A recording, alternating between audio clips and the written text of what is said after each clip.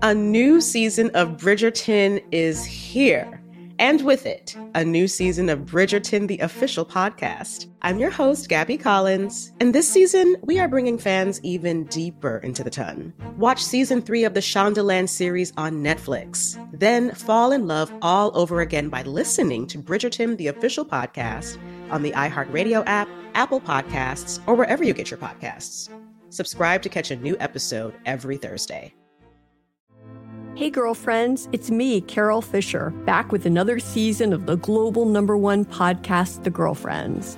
Last time, we investigated the murder of Gail Katz. This time, we're uncovering the identity of the woman who was buried in Gail's grave for a decade before she disappeared. Join me and the rest of the club as we tell her story.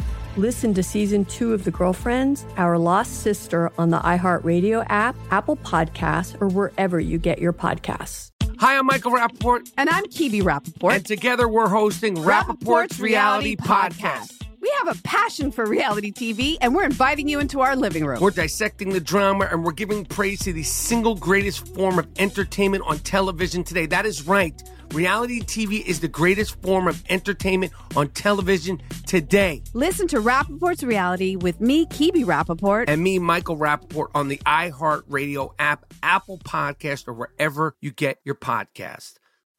As important as choosing the right destination when traveling is choosing the right travel partner. Gene Fodor. Gene, was будет? But be careful, because the worst trips result when two partners have two different agendas. The CIA really need your help, Gene. Freeze, Americano. Gene, run! Listen to Fodor's Guide to Espionage on the iHeartRadio app, Apple Podcasts, or wherever you get your podcasts. It's like the police knew who he was before they got here. From iHeart Podcasts. The medical school dean at USC was leading a secret double life. Is he breathing right now? Yes, he's absolutely breathing. I'm a doctor, actually. A story about money, power, and corruption. When people fall in line, they fall in line. Looking back, I realized, everyone knew. I'm Paul Pringle, an investigative reporter for the LA Times. Listen to Fallen Angels, a story of California corruption on the iHeartRadio app, Apple Podcast, or wherever you get your podcasts.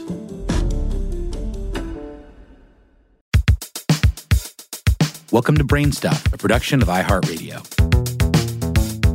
Hey, Brain Stuff, Lauren Vogelbaum here. A quick content warning. Parents and guardians of kids who are maybe just about to start losing baby teeth, a heads up. This episode talks frankly about the history of the tooth fairy, so choose your audience wisely. And that's the strangest content warning I've ever given, so let's dive right in. We spoke via email with Christina Kilgrove, an anthropologist and science writer with a background in archaeology, so she's used to dealing with teeth and bones.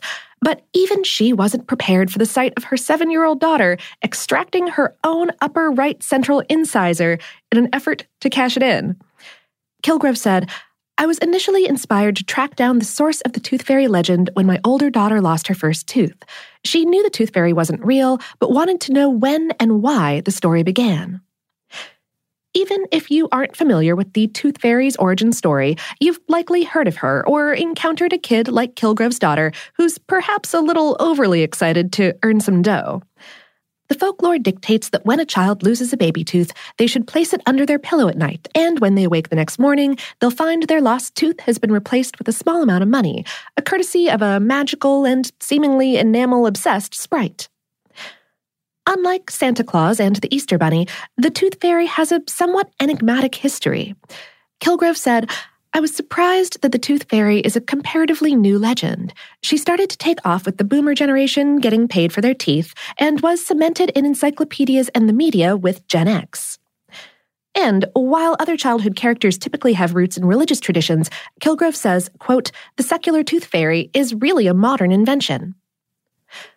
So, who is this mysterious mythical creature, and why is she so dead set on swapping baby teeth for cash? We also spoke via email with Dr. Sal Colombo, DMD, of the Little Royals Dentistry for Kids in Jupiter, Florida. He said, some have suggested that the story of the tooth fairy dates back to Norse traditions from the 13th century, when it became a tradition for a tooth fee to be given to a child when they lost their first baby tooth. The more modern tooth fairy as we know it was first referenced in an editorial from the Chicago Daily Tribune in 1908, which at that time valued the tooth fairy's contribution at 5 cents, compared to an average approaching $4 a tooth today. So, Kilgrove pegs the popularity of the tooth fairy to the childhood of the boomers, and Columbo dates the character's birth back to the 1200s. But there's a third possibility. Writer and publisher Michael Hingston explained in a 2014 piece for Salon that the legend really took off in the 1970s, when a woman named Rosemary Wells took it upon herself to thoroughly research and report on the Tooth Fairy's saga. Kilgrove said, Dr. Wells was a professor teaching scientific writing at Northwestern University's dental school in the 1970s when she realized there was little information about the origin of the Tooth Fairy legend. She worked on tracking down the origin and surveyed Americans on their tooth fairy practices for 20 years before starting a small museum in her home dedicated to the tooth fairy. Hingston said, I love when people accidentally become world experts on something, and Rosemary Wells is a great example of this. She asked a simple question, followed her curiosity, and ended up with a private museum in her home dedicated to the tooth fairy. How do you not root for that? As Hingston writes, the tooth fairy is a relatively recent creation, but, quote, rituals surrounding tooth loss date back much further than that. He points out that every single recorded human culture has some sort of traditional practice centered around the disposal of lost baby teeth. And researcher B.R. Townend broke down the various rituals in an article in the British Dental Journal in 1963, titled The Non-Therapeutic Extraction of Teeth and Its Relation to the Ritual Disposal of Shed Deciduous Teeth. Townend said that cultures tend to do one of 9 things. Throw the tooth into the sun, into fire, between the legs, onto or over the roof of the house, place it in a mouse hole, bury it, hide it, place it in a tree or on a wall, or have the mother, child, or an animal swallow it. Americans, however, spun the legend in a unique way, blending and augmenting existing traditions to result in a benevolent fairy who rewards the dental milestone with money. And, as Hingston points out, the Tooth Fairy's star rose at a time when Disney was introducing kind and cuddly characters who are perfectly in line with the Tooth Fairy's sweet and supernatural image. If you're a parent and unsure of how to handle the Tooth Fairy topic with your young tot, Columbo has a suggestion. He said, we encourage parents to call Tooth Fairy hotlines for the first tooth lost, as well as remind them to put the tooth under the pillow so the Tooth Fairy can work their magic. And yes, Googling Tooth Fairy hotlines does turn up all sorts of helpful results, including apps and local dentist's office voice mailboxes. And if you're curious how much the Tooth Fairy is doling out nowadays, researchers found that the national average was up to $4.66 as of 2016, almost 80% higher than the average in 2011, which was around $2.60. But if you're a freaked out and frugal parent in 2020, you can breathe a sigh of relief. A 2018 study found the national average had dipped back down to $3.70. So despite the impact of inflation, it appears even the Tooth Fairy has her monetary limits. And if you're wondering whether it's time to break the news to your kid that you're the one responsible for that under-the-pillow cash reward, you can relax. Columbo said, we don't have a timeline to discuss when we stop talking about the Tooth Fairy. At our office, we love to encourage kids young and old to think of the Tooth Fairy. It's positive reinforcement, and it helps give the children something to look forward to during a part of their lives where things are changing for the better. We're pediatric dentists, and we revel in the mythology and the fun. And whether you're 5 and losing your first tooth or 12 and losing your last baby tooth, it's all part of the experience.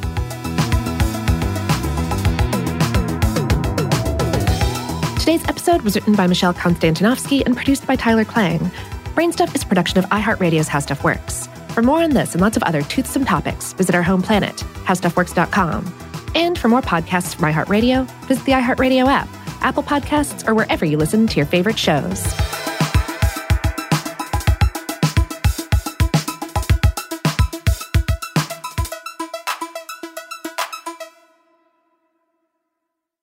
A new season of Bridgerton is here.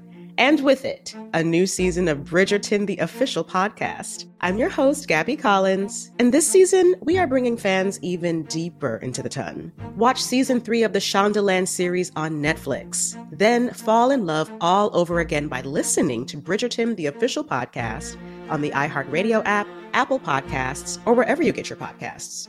Subscribe to catch a new episode every Thursday. Hey girlfriends, it's me, Carol Fisher, back with another season of the global #1 podcast, The Girlfriends.